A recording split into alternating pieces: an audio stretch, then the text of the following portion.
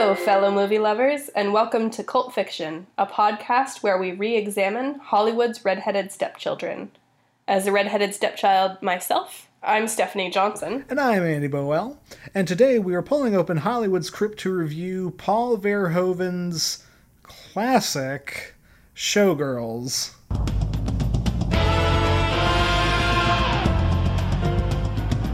Yay? Yay!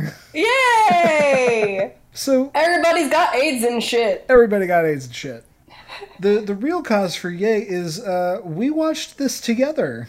Yay! Yeah, which isn't going to always be the case considering we're 3 states away.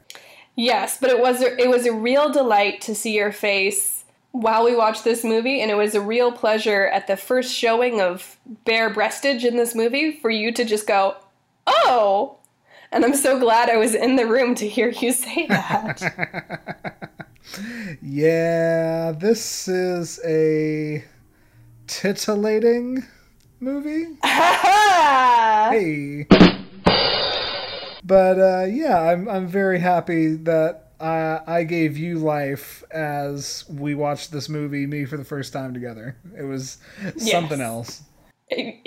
Indeed. And did you want to tell the people what this movie's about? Yeah, for those of you who skipped the movie voluntarily or otherwise, and I would understand voluntarily, Showgirls is about Nomi, a young drifter who comes to Las Vegas to become a dancer, and soon sets about clawing and pushing her way to become the top of the Vegas showgirl circuit.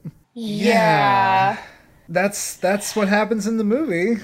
Among other things. That is. Among other things, where to start with this movie, Andy? Well, so the synopsis makes me want to talk about Nomi as a character serves as sort of this dark, edgy version of the classic musical heroine. I'm talking about Thoroughly Modern Millie or, oh gosh, there's one an ex-girlfriend of mine did, and I can't remember now. The girl who comes to New York with nothing but 2 suitcases and a dream and sets off that she is going to become the biggest Broadway star. The movie begins with Nomi coming to Vegas with nothing but a suitcase, a switchblade, and a dream. Yep. And she hitches a ride with a guy who she surprisingly lets her guard down probably 3 minutes into them riding in the car together, which is just surprising given the fact that she starts it by putting a switchblade to his throat and saying, I'm not someone you want to mess around with. Right. And then she lets go really quickly. Right, she has this sort of paper tiger thing going on where she draws a switchblade, makes it clear, hey man, I'm no mark, I'm not going to take any crap from you, and I mean, he threatens to kick her out of the car, and that's what gets her to sort of chill out, but as soon as she chills out, like as soon as the switchblade goes away, so does Nomi's facade of not being a total rube and somebody who can be tricked. And I want to run down the sequence of events of like the first 5 minutes of the movie, because it really will give people who have not seen Showgirls and are listening to our review first what I feel is a better idea of one of the core problems of this movie. So from start, Nomi gets picked up by a guy. She lets her guard down. She begins to befriend him. They drive into Vegas. He gives her like a quarter. She instantly hits the jackpot. And then within like the next, I don't know, half an hour, he goes away and she loses all of that money she just got out of the slot machine. Mm-hmm. Immediately realizes, oh, the guy's not here anymore, discovers she's been robbed, has a freak out breakdown about that, and then meets what this movie would like you to think is the only good person in all of Las Vegas, a guardian angel, a savior, who literally, like, puts up with her bullcrap and eventually takes her in. This happens within the span of, like, an hour real time and maybe 10 minutes movie time. Right. And that bizarre pacing is this movie's death knell. It's what starts the downward slope. Yeah, this movie starts out low and grabs a shovel. Yeah. It's fall down the stairs, you might say. Hey! Self-referential. Well, and I would like to argue, so why is Molly, who's a local, she's downtown, and it's established that she's not downtown for work, she's not getting off work, she's downtown to eat. If you're a local to Las Vegas, why are you on the Strip if you're not working? Like, she's just there hanging out, and she's like, oh, there's this girl beating up my car. Here, let me buy her a burger. Like, this girl is beyond, she is the ultimate of, like, angel in the house, like, I'm such a good person, that what happens to her later, you're like, oh, of course she's the person that we're gonna make an example of in the movie. Yeah, so this isn't Toxic Avenger bad. No. But it's definitely still bad. And in some ways that's worse when you look at the fact that this was supposed to be a big Hollywood blockbuster smash hit, for it to be as universally reviled, and not to get ahead, but it's cult because people hate watch this movie. That's almost worse considering the effort that went into this. And the thing that really wrecks this movie is its god-awful, bizarre script and Paul Verhoeven's bizarre direction towards his actors. The thing with Molly, this is a slight spoiler for anybody who is for some reason listening with us this far, but still wants to see the movie on their own. And since I'm giving a spoiler warning, I'll also give a trigger warning. Hey, seriously, last chance to pause if you do not want to hear frank analysis of a rape scene. If that's the case, go ahead and skip to the 11:30 mark and just be a little warned for the rest of the podcast, but that's the bulk of it. Thanks. You know, Molly's rape at the end is such a over-the-top, ham-fisted, crummy metaphor that she is the paragon of goodness and integrity and purity. She is the only character in the movie who is not bad in some way, shape, or form, and she is sacrificed because of it. Yeah. And the beat you over the head symbolism of that, as well as very heavy-handed attempts to delve into the issues of the early 90s. Everybody got AIDS and shit. Mm-hmm. Mm-hmm. It's just like that's this is a Hollywood level movie with a 12-year-old script. Like, this is what happens if you tell a 12-year-old to write a movie about Las Vegas. He remembers the time he saw Annie and remembers that one girl from the NYC song and thinks about what little he knows about Vegas, casinos and boobies, and he rolls with it. Andy, what happened to you when you were 12? I was moving around a lot. That makes sense, because this is the second time. Also, when we brought up Toxic Avenger, you're like, yeah, this is like a 12-year-old's, like, only a 12-year-old could make up this movie. This is what a 12-year-old wants to see. And then now you're like, this is what a 12-year-old wants to see in Vegas. And I'm like, what happened in your life when you were 12, bud? Let's talk about this. Yeah, I moved around a lot, and I'm pretty sure that's when I, like, started puberty. So that, sure, that makes go. Sense. Yeah, that makes sense. That makes sense. We didn't have to delve too deep to figure out that one. No. Different places. I think that is a perfect lead-in to our segment. It didn't age well. Social justice, 1, 2, 3. I wanna be PC. It's just the way to be for me and you. So this is It Didn't Age Well, the Showgirls edition. And there's so much why this didn't age well. There's a graphic rape. as you said, very ham-fisted, very much like, I've seen less graphic rapes on Game of Thrones. Yeah. Yeah, I mean, and it's graphic, it's malicious, it is the peak of, like, masculine male gaze at that situation. Like, not only is Molly raped, Molly is brutally gang raped, and then we next see her with blood running down her leg and just beaten all to hell for no actual reason. Like, that's the thing. More than graphic, it is pointless, both in the meta context of what Paul Verhoeven and writer Joe Esteras were trying to tell us. It's pointless for that, but it's also pointless within the context of the story, because she's raped by Andrew Carver, who is a fill-in-the-blank pop star that she spends the whole movie, like, being so excited to meet and idolize, and was, like, 30 seconds away from slipping off her dress and banging him anyway. But it turns out he's a sadistic rapist. Yeah, it horribly aged well for that fact. It didn't age well because of some racist stereotyping.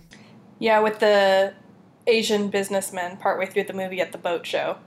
Yeah, partway through the movie, you find a caricature of I want to say they said he was from Thailand, a Taiwanese businessman who loves big ol' American boobies. And this didn't wind up being the case, but partway through the movie, I'm sitting here looking at the two black characters, James and Molly, and until James reveals his character flaws and shows that he is a bit of a womanizer, you know, there's sort of this narrative that the only two black characters are the only two morally superior.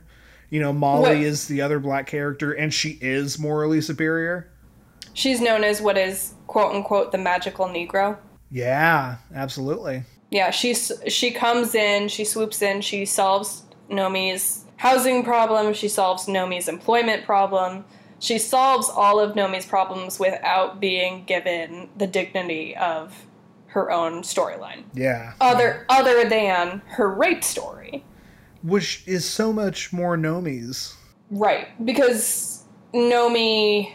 The rape seemingly just happens to Molly, but Nomi is the one to solve it.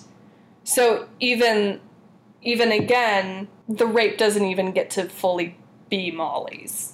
Which is like, who wants their rape to be theirs? No one, but even that doesn't get to be her own storyline. Sure. It's a very dated movie, and, you know, I made the joke about it before, but, like, the people who made this movie were really trying to, like, talk about the issues of the 90s. You know, the AIDS crisis, the cultural rise of homosexual people as a whole, the more prominent profile that they were starting to get in the late 80s, early 90s. They sort of touch on drug abuse. You know, Crystal Connors is constantly snorting blow out of her little cocaine ring. Nomi, it's revealed, is a former crack addict. But, like, none of these issues land. Right. And we're beaten over the head with the symbolism and the hey, this is a thing. Hey, this is a problem. We're going to have this character talk about why this is a problem. Isn't it such a problem, guys?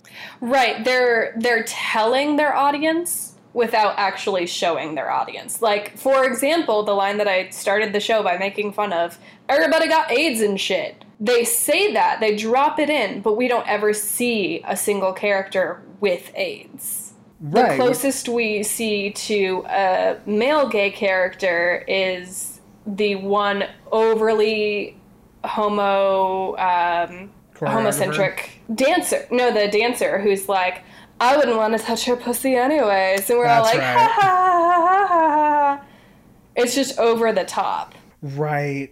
And so I'd like to take a minute to look at Paul Verhoeven, because he played a massive role in the making of this movie. He didn't write the script, which is the only thing that saves him from me placing all of the blame on him. But he was very involved with the making of this movie, and for anyone who doesn't know, Paul Verhoeven was born in the Netherlands. He is a very, very, very Dutch director. And Paul Verhoeven's filmography has such highlights as RoboCop, Starship Troopers, Basic Instinct, Total Recall. Do any of these movies have anything in common with Showgirls? Kind of over the top? Kind of over the top and boobs. Like, he's notorious for having full frontal nudity in his movies.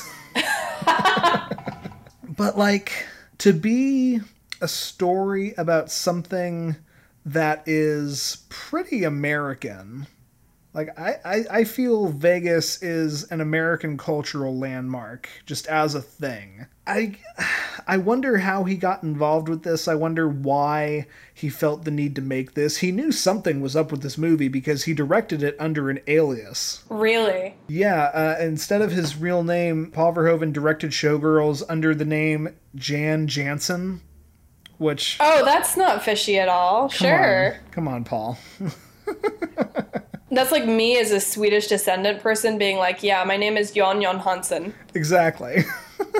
What the hell? So I look at that, and there are so many, like, there were so many times while watching this that I was trying to solve why is this movie bad, and the insane script and Paul Verhoeven's direction are a big part of it. And I want to bring up his background to kind of clue everybody in on my theory that just, like, he wasn't the guy to make this movie. So when I was reading about the movie, another thing that jumped out to me was that the gentleman who wrote the script, who is, Andy, help me out. Joe Esteras. Okay, Joe Esteras and Verhoeven would sit over the script, and they said it was really funny. They said, in retrospect, that they were like, we don't understand. Every page of that script was so funny. How can you not laugh at the line? There's some line in the movie like, what does it feel like not to be cummed on every night? Or something like that. And they're like, how can you listen to that line and not think that's funny? And I'm like, I don't know. Very easily. Very easily. That's not funny to me. We took it as like a damning critique of the sex industry.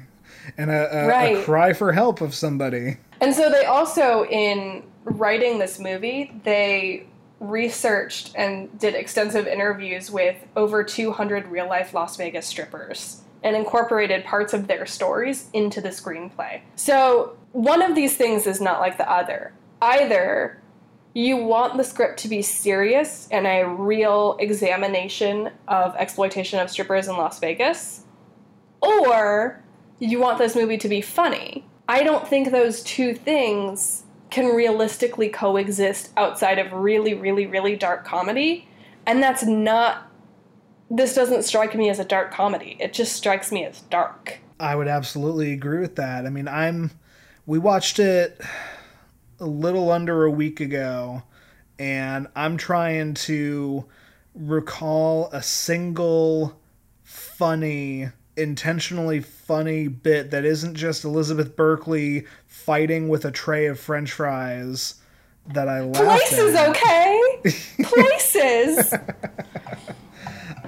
Which all four of us laughed at, by the way. Oh, yeah. But laughed at, not laughed with. Laughed at, not with. Yes, exactly. Or viciously taking a bite of her hamburger. But again, it's just the way that Elizabeth Berkley was directed to act as so over the top. Tony, she's all pelvic thrust. I mean, she prowls. She's got it. I wonder how she got it. Well, she certainly didn't learn it. She learned it all right, but they don't teach it in any class. Yeah, I'll say it now. Elizabeth Berkley's career did not deserve to die on Showgirls. Because it pretty much did. Her agent dropped her after this movie. Her agent dropped her, and it was... I mean, she never got back to being at the height of her Saved by the Bell powers. I'm pulling up her IMDb right now, but there's like 5 credits after Showgirls, which came out in 95. It's a lot of indie movies, a lot of TV. A lot of TV. Which, I mean, she started with TV, but she was on Law and Order a lot. Yeah, I mean, she was still working as late as 2016, so I guess saying her career died is a bit of an exaggeration, but she, I feel like, gets a lot of the shit from this movie, and people point to the starring role of Elizabeth Berkley and say that that's why this is so bad and that's the person who deserves the flack for this, when really it's just one of the worst scripts I've ever seen put to movie. Yeah. So we spent a lot of time talking about the script and why it doesn't work, and I'm sure we'll spend a lot more, but do you want to talk about what you liked? Yeah, because I mean, like, I mentioned it before. Because there are things we liked. There were things I liked. I like I said, this is better than Toxic Avenger. Toxic Avenger, we had to literally scrape our mental barrels to figure out something we liked about Toxie. We did. It was really hard to figure out what's redeeming about this movie. Right. And what's redeeming about Showgirls is, okay, every other technical aspect, other than the script and the direction, is wonderful. The costuming is perfect. We know from the opening shot where we are, what's happening, who Nomi is. She's got this sassy jacket on, and she holds out her thumb at the side of the road like she doesn't give a flying what. So we know instantly what is going on. And the costuming does such a good job of capturing the highs and the lows of what Las Vegas can be. There's a woman whose dress can fly down at command, but there is also all these shimmering women in pearls and diamonds and long evening gowns. And it's like, oh, this is the dichotomy that is Las Vegas.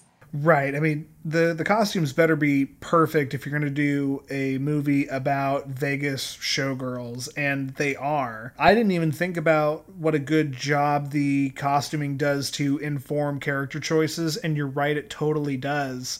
But just, yeah. I was purely blown away by how beautiful some of these outfits were. Like, they look amazing. Not even the performance outfits, although they are. I was seeing rhinestones glued to people's eyelashes, and that wasn't a thing for like another 20 years. But even like Crystal Connors, when she's in her quote-unquote casual attire, like, she looks like a star. She looks beautiful. Nomi looks like the cheap punk version of that, because that's kind of what she is. The costuming and the makeup work great. Right, and all of Crystal's clothing has this sassy swagger that kind of informs her. And I mean, I'm not at all a fan of what Crystal does as a human, but I am so a fan of her acting, her character arc, her Dolly Parton-esque wannabe kind of situation that she floats in and out of enough for us to know it is definitely an affectation, and we're wanted to know that it's an affectation. It's something that she puts on as a way to make herself seem less threatening with her darlings and her, her little southern charm is definitely not who she really is. Right. There's the moment towards the end where Nomi visits her in the hospital one last time, and that's where Crystal reveals that I know you pushed me. I know you did this to me. And I'm okay with that, because how do you think I got where I was? By pushing down the woman in front of me. And I don't remember the exact line, but she gives a little monologue there, and she gives this really great beat. And it's one of like two moments in the entire movie that like we paused and we went, okay, that's a good bit of acting. Right. But it was probably the only good bit of I think you said at that moment, that's probably the only good bit of acting I've seen thus far. Yeah. There's Crystal in the hospital, and there's James, played by Glenn Plummer. He has a moment where like he's confronted with the reality of his situation and the compromising of his dreams, and he gives so much with a look that it's like, there's a good moment of acting. So yeah, we counted two in this entire movie that were like acceptable. Yes. So the plot follows Nomi as she lives with Molly. She comes to hang out at Molly's job a lot, which is this big show. this big Las Vegas show, when she is not spending her time as a dancer at the Cheetah Club. And then as Nomi works her way up, she becomes not only a dancer at the big show, but she then trips Crystal and becomes the star of the show. And in that transformation, I thought it was so interesting how the script echoed when Crystal was announced the star of the show and when Nomi was announced the star of the show. Yeah, I caught because that too. the same dialogue is used to introduce both actresses, but the gentleman who announces Nomi as the new star of the show hesitates just slightly before saying the same things. Right. Well, and even more than that, I actually didn't catch that. What I caught was the after party interview that, like, there's one after each of those moments, and it's the same, like, owner of the hotel gushing and gooing and saying that this star is what it represents Las Vegas. At the beginning, it's Crystal Connors is everything about Las Vegas. She's flashy, she's bright, and she's a star. And that makes sense, because from get-go, we understand Crystal Connors is, you know, a name, a person, a real-life famous figure in this movie. But later, when it's Nomi, he almost says the same exact thing verbatim. You know, Nomi Malone represents everything about Vegas. She's beautiful, she's brilliant, she's a diamond in the rough, she's a star. And it's the same stuff, but Nomi doesn't, like, Nomi didn't do anything to actually deserve that. Right, and it makes you wonder, did Crystal, and how long did Crystal have to establish herself as a star before she earned that speech? Right. You know, because we see Nomi's entire transformation prior to that speech, and we're like, is she? Yeah, that was the bit I meant, where he says it, and he's like, she's everything, pause, Las Vegas sets up to be, and says the same exact stuff. Yeah. Must be weird not having anybody come on you. You mentioned how, like, not when we first meet Nomi, but we find out very quickly she's a stripper. There's something I gotta talk about. When we're in the Cheetah Club and Nomi is getting ready, she meets, like, the new girl of the week, who is this beautiful Penny. Ditzy blonde. Yeah, she meets Penny, who goes by the stage name of Hope, because of course she does. Who's this beautiful ditzy blonde who doesn't understand that she's there to be a stripper? Yeah, she's, like, very offended by certain things, and she's like, gosh, is he serious? We're like, yeah, honey, what did you think you were here to do? Take pretty pictures? Right, it's like, she does something, and it's sort of kind of innocent, like, oh my gosh, I had no idea I was going to do that, which you've interviewed to be a stripper, you knew you were going to have to do that. And then, yeah, the manager is like, you're going to have to blow me by Friday, and he walks away, and she goes, was he serious? Oh yeah, that was it. Honey, you're in Las Vegas in, like, an off-brand strip club. Yeah, what did you think was going to happen? Yeah. That had to have been one of the real-life stories, which I didn't know that was a thing going into this, but just throughout the movie, I'm sitting there being like, how is she this dumb that she, like, got herself into the situation willingly and then is confused by the walls she surrounded herself with? Or did she get herself into that situation willingly? Like, what was she told leading upwards? That's a like, good what point. was she told about where she was working? What was she told about how the work situation was? I mean, maybe she wasn't told, you're going to work in a library and file books, but maybe she was told, yes, you're going to work in a strip club, but it's all very above board. The manager treats you with such respect, blah, blah, blah. Sure. And then she gets down there and she's like, That's entirely possible. I think that's a very dark, poignant way to take it. And I'm just thinking about how 20 seconds later she's, like, stripping with all her might and gusto and, like, spanking herself and growling and looking very into it. And it's like, oh, no, okay. She knew.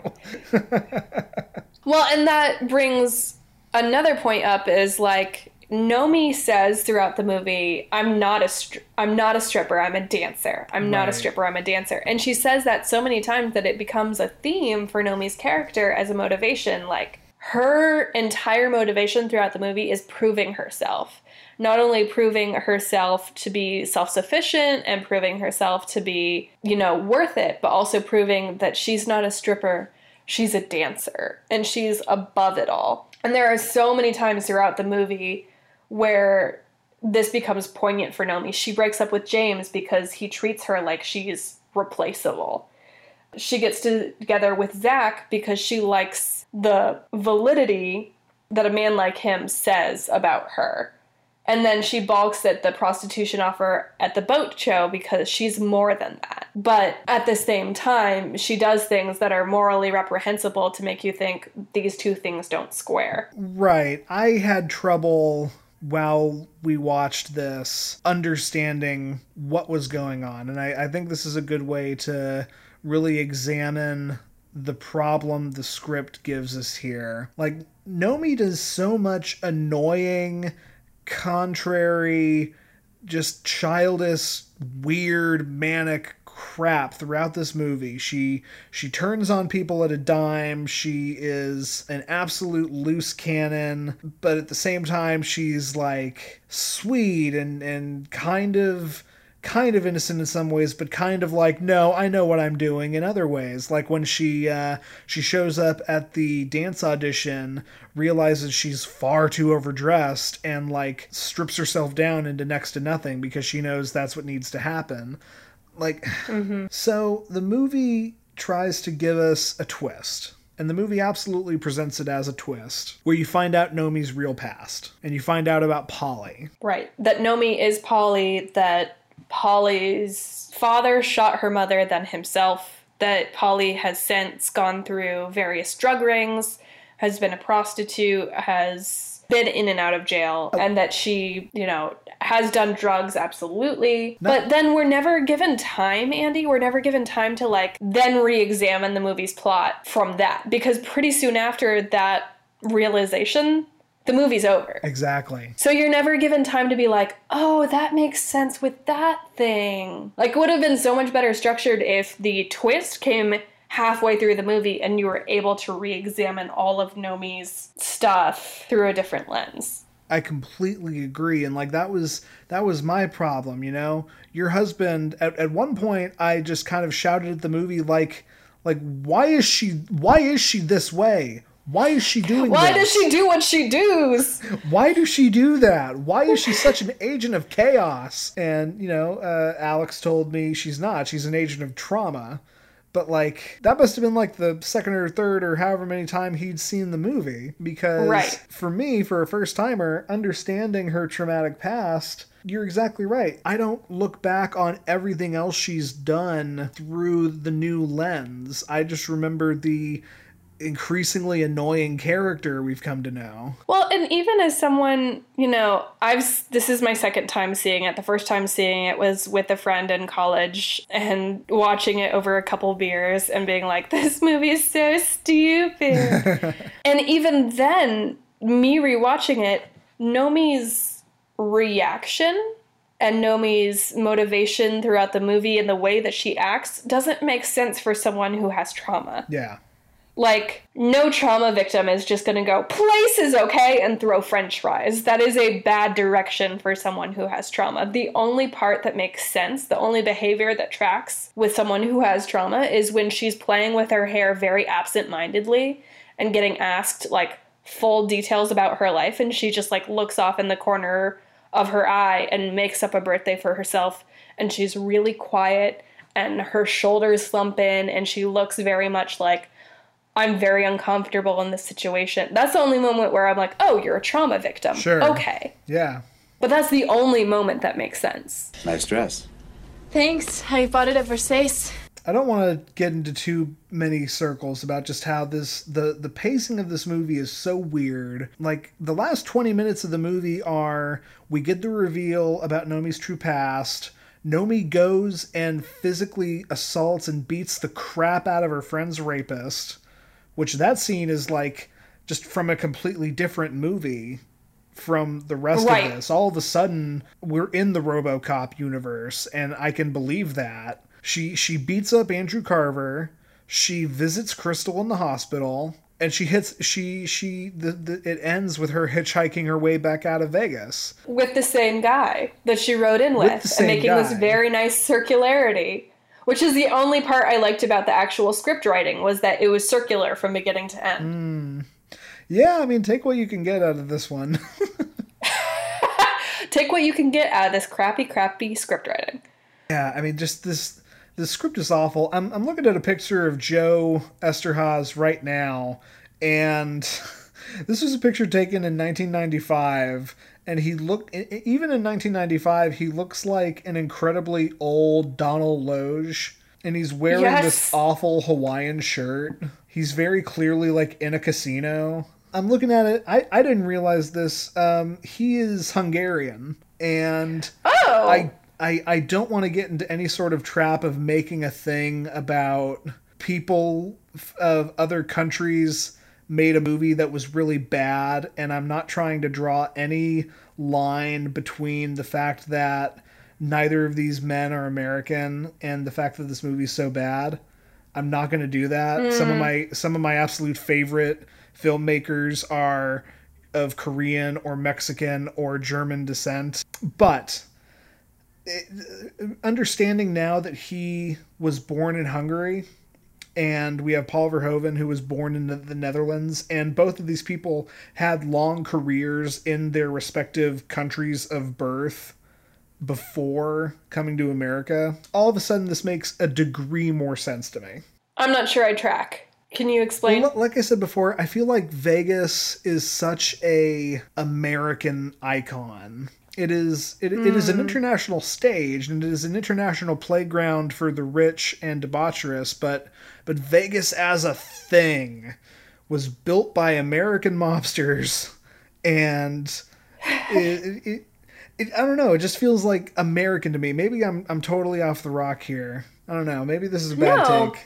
No, I don't think it's a bad take. I think sometimes people from outside our culture are the very best at examining our culture, because they can pick and choose and see, Americans tend to do this, Americans tend to do that. I don't know necessarily that I would say it's because of their countries of origin. I might say their countries of origin might have affected the way their senses of humor came across. Yeah. Because I keep thinking back to them saying that they read every page of the script and would laugh, and I'm like, I didn't laugh a whole lot at this movie. Yeah, that's more what I was trying to say. Thank you for that. You're welcome. Maybe it's just more, it's something gets lost in translation, and the attempt at portraying the American ideal might get lost in translation as well. Yeah, and the other part of it, let's get into this. This is a phenomenally sexual movie. There is there is so much sexual energy going on. It's like it's Super Saiyan sexual energy.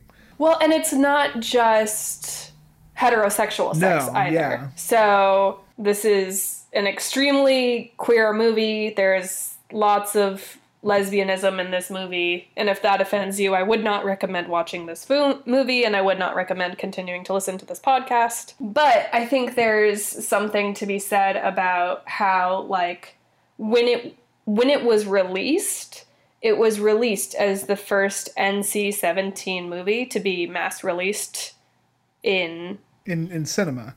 Thank you. Sorry, could not for the life of me. Yes.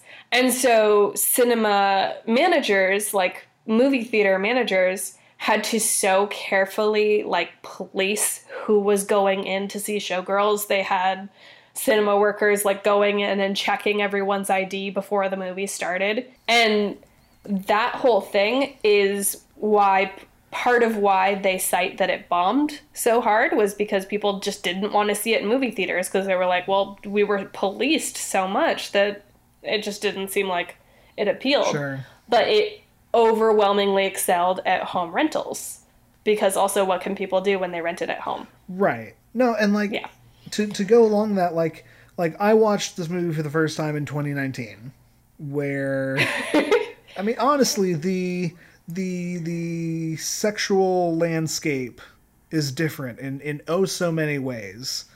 This came out in 1995, and halfway through the movie, it occurred to me of like, I need to think about this movie through the lens of 1995 when Don't Ask, Don't Tell was in our militaries. When Don't Ask, Don't Tell was in our militaries. When porn was a lot harder to access and find than it is now. Mm-hmm. Mm-hmm. Like, that's the biggest thing. Like this is a Hollywood budget softcore porn movie. That's what this read to me as after watching it. And I was honestly surprised that it didn't at least succeed in this sort of like this skin flick that you're allowed to go see in the movie and not feel dirty and not feel ashamed. This was like, I mean, this was 1995's 50 Shades of Grey. Oh, that is a really interesting take. Hot take. Well, no, I agree with you. And I think this is really progressive for 1995. Like, this movie is not only very similar to porn, it's pretty similar to lesbianic porn. Sure. And it was out in movie theaters for people to see. Right. And just like, I think that's part of why this movie has succeeded, because it found new life as sort of a celebration of queer culture. And because, I mean, honestly, Sure. The power plays, the emotional romantic power plays between Crystal and Nomi are pretty great. Oh, yeah. And maybe even better, like the relationship between Nomi and Molly. Yeah. There's a lot left unsaid there. So I have recently, before seeing this, had just watched the San Junipero episode of Black Mirror by my older brother's request. Or a recommendation, rather. Recommendation. Solid recommendation, but also there was some shot in like the very first or second scene of the film where I was like, oh, this must be where San Junipero got some of its inspiration from. Because like Molly has this big, great hair, and Elizabeth Berkley's Nomi has like really big eyeshadow, and there are pastel colors in the background, and I'm like, oh, this is so fantastic. And there's this sweet, gentle love between them that, like, they kiss each other on the cheek, and they hang out, and they live in the same, like, 2x5 trailer. With one You're bed. like, with one bed, what's happening? And it could be completely innocent. It could be that they just happen to not be home at the same time. But yeah, there's a lot unsaid there. Absolutely. And so, like, I don't know, like, it's one of the ways that this movie has survived, and it's one of the ways that, like, you look at it through the lens of the past, the very problematic past, and you kind of want it to succeed. You said something earlier about how, like, people who are not born in America are often the ones who can best point out its flaws. And I agree with that. I just don't think this happened here. I think they tried very hard and very much failed. Man, everybody got AIDS and shit. And I think, too, like, there's some weirdnesses that just never get squared in this movie. Like, there are some things that, like, what the heck is this show that they're putting on? Goddess. There's a Jurassic Park set, and then there's motorcycles later. I don't understand. Right. Yeah, I mean, I guarantee you they didn't think about it beyond what are some great costumes. Like how do we both get this sort of fire nude rhinestone look, but also we really want to do the biker leather daddy BDSM look. Okay, let's just have them both.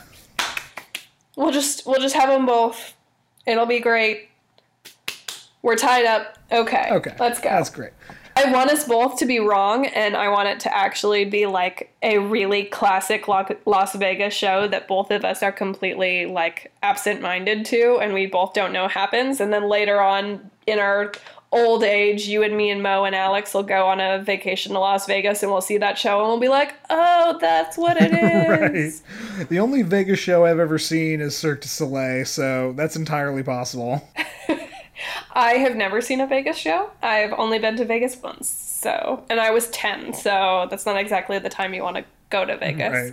Right.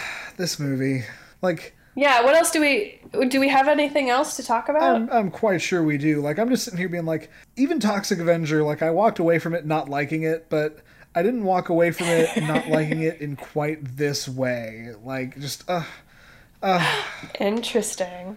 This could have been, and I am still surprised that this was not something more. Like, if for no other reason than, like, people, especially people in the early 90s, liked looking at boobs.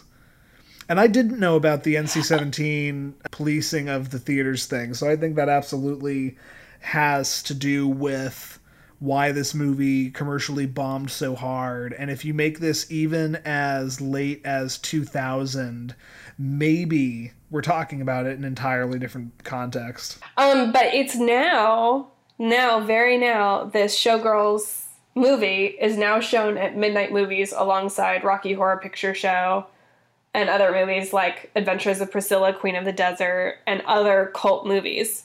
So it has officially reached that cult level status where it's just shown at midnight movie theaters. Right, and that doesn't surprise me because there is so much to make fun of.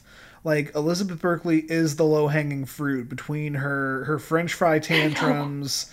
She does so much weird stuff with food. There's a shot in this movie that lasts maybe 40 seconds, and it's just a pan across a Cadillac, and sitting on the hood of her Cadillac looking out at the Vegas lights, Nomi's just totally nomming a cheeseburger. How did that not become a Carl's Jr. commercial? Like, at least in that way. I feel like it...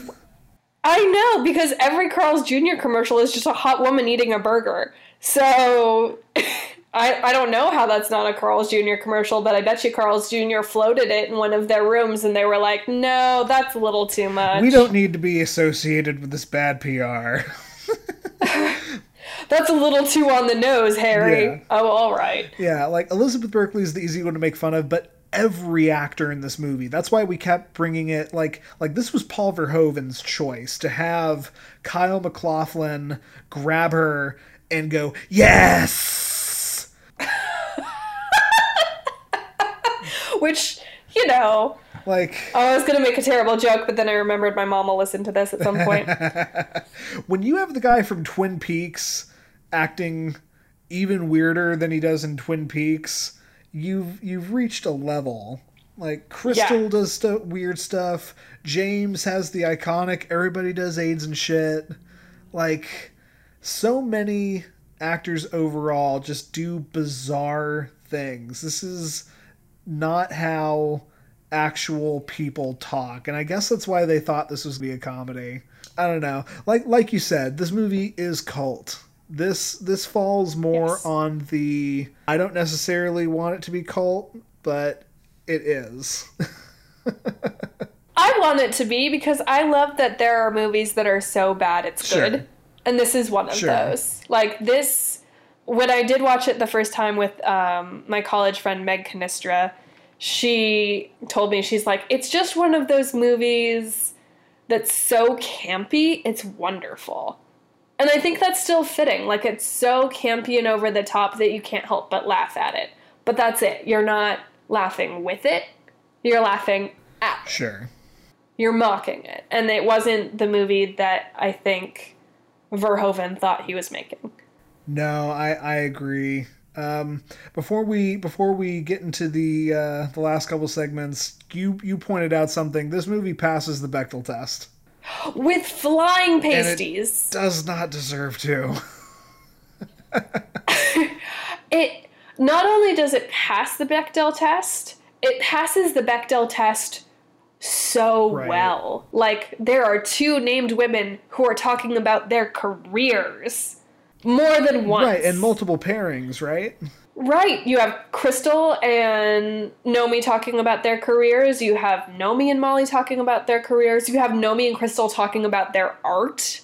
It's so infuriating that this passes the Bechdel test, because in so many other instances, you're like, is this feminist? Is this not feminist? Because women put each other down just as much as they help each other in this movie. Yeah, which, you know, that's that's another way for like actual equality, is to be able to show women being awful to each other and crippling each other and sabotaging each other, just like men do.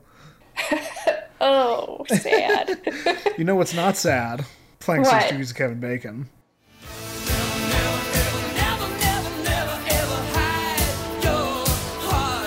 I love this game! Do you want to go first or shall I? Sure. So I was able to do it in 3 moves. Oh, nice, Yeah. nice. So one of the few film roles Elizabeth Berkley had after this movie is she was in a detective comedy called Curse of the Jade Scorpion with Helen Hunt. Helen Hunt Yes. was in Twister with Bill Paxton, and Bill Paxton Nice. was in Apollo 13 with Kevin Bacon. Aw, good job, Andy. Yeah. Well, for my 6 Degrees of Kevin Bacon, I picked Kyle MacLachlan, who played Zach. He was in Blue Velvet with Laura Dern. Blue Velvet is another movie on our list that I'm so excited to get to. Yes. And then Laura Dern was in Novocaine with Kevin Bacon. There you go. Nice. All right. After reading the summary of Novocaine, I was like, well, shoot, we might have to add this one to our list. So I haven't read the summary to Novocaine. What about that makes you say that?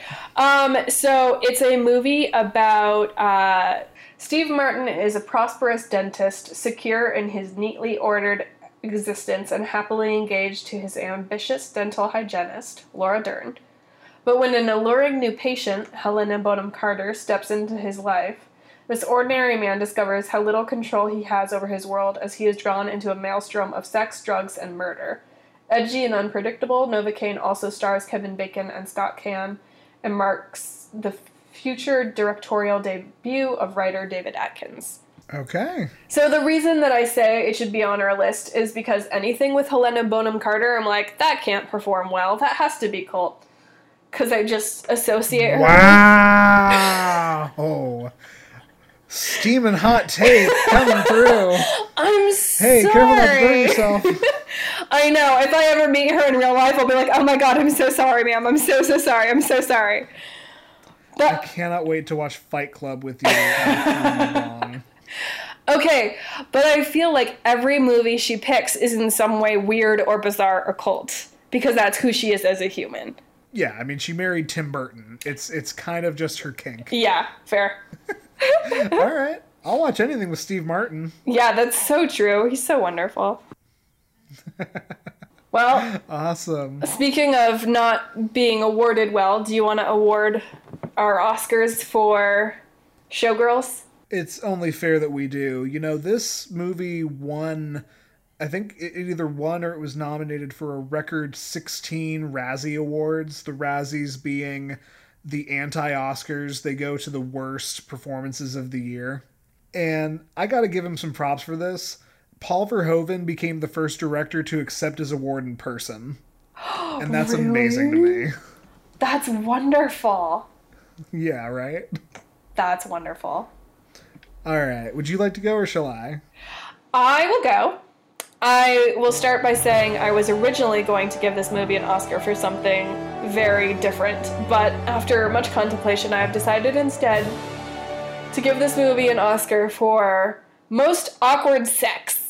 Yeah.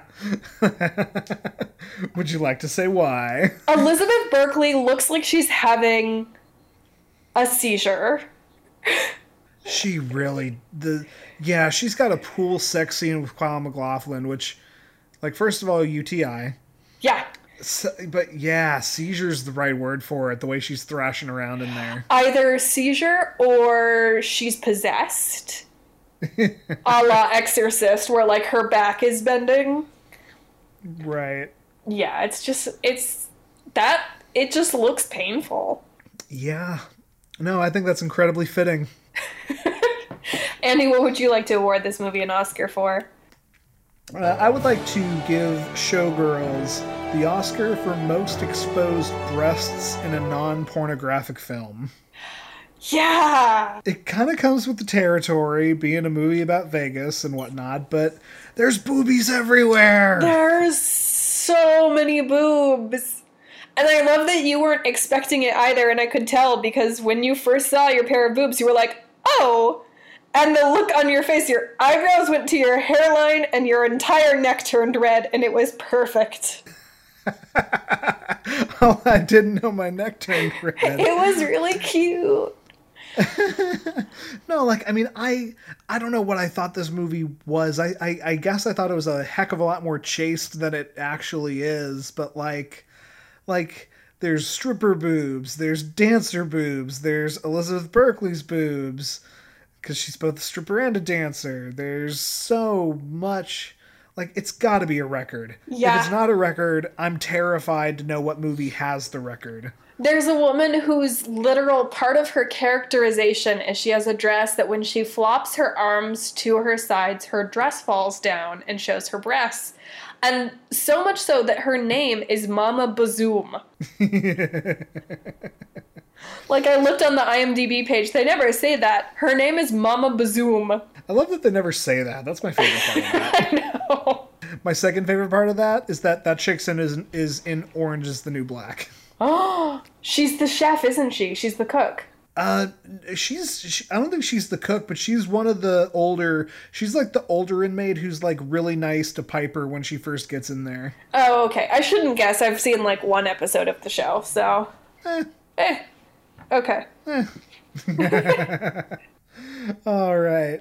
So that brings us to one of my favorite parts of the show. You know, I like Showgirls. I think you like Showgirls. I liked watching it with you and your wife and my husband. Aww. It was nice. Yeah. We had a good time. We did. I'm very interested to find out if we will like the next movie. I am too. Let's give it a whirl. All right. So let's have the Hollywood Crypt show us our next movie through the application of random numbers. I have randomized our list, and it is number 110. Really? Okay. Number 110 on our list is the 2007 horror comedy Teeth. I'm so excited. Is that the movie where there's a vagina with teeth in it? That is the movie about a girl whose vagina has teeth in it. I'm so excited. Like, you are not. I have watched this movie within like the past 3 months. My wife showed it to me for the first time, and you know what? It's almost thematically appropriate that it is coming with Showgirls, because it is also tone deaf in its heavy-handedness. No, you sound so disappointed. Do you want to give it a little bit of a break? Do you want to pick another movie and come back to this one? No. I will bear through it. There's actually a lot I can talk about with Teeth. Okay. But I'm just sitting here being like, we're going to go through like 3 movies in a row where it's going to be like Starship Troopers and then Texas Chainsaw and Smokin' Aces and Boondock Saints. We're like, all of my beloved super violent movies are out there waiting for me, and I just can't wait till we do like 3 of them in a row. Well, Texas Chainsaw Massacre will have to be Alex, but I am down for some Boondock Saints. I can't wait for Boondock Saints. I'm so excited. But, in any case... Well, that's all for this edition of Cult Fiction. If you want to keep up, you can follow us on Twitter at CultFictionCast. You can also follow, rate, and review us on iTunes or wherever you get your podcasts. We'll close the crypt for now. But join us next time for a movie that'll make you think twice about flossing. You're welcome. 2007's Teeth. For Stephanie Johnson, I've been Andy Boel.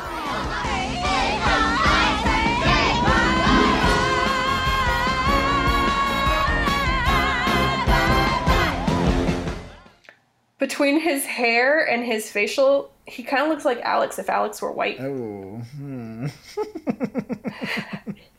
Please cut that. Please cut that. My husband will be so mad at me. Now I have to decide choices. No! My marriage is in your hands. What can we say in the closing about Teeth? Where you'll think twice about flossing? Oh my God. You're welcome.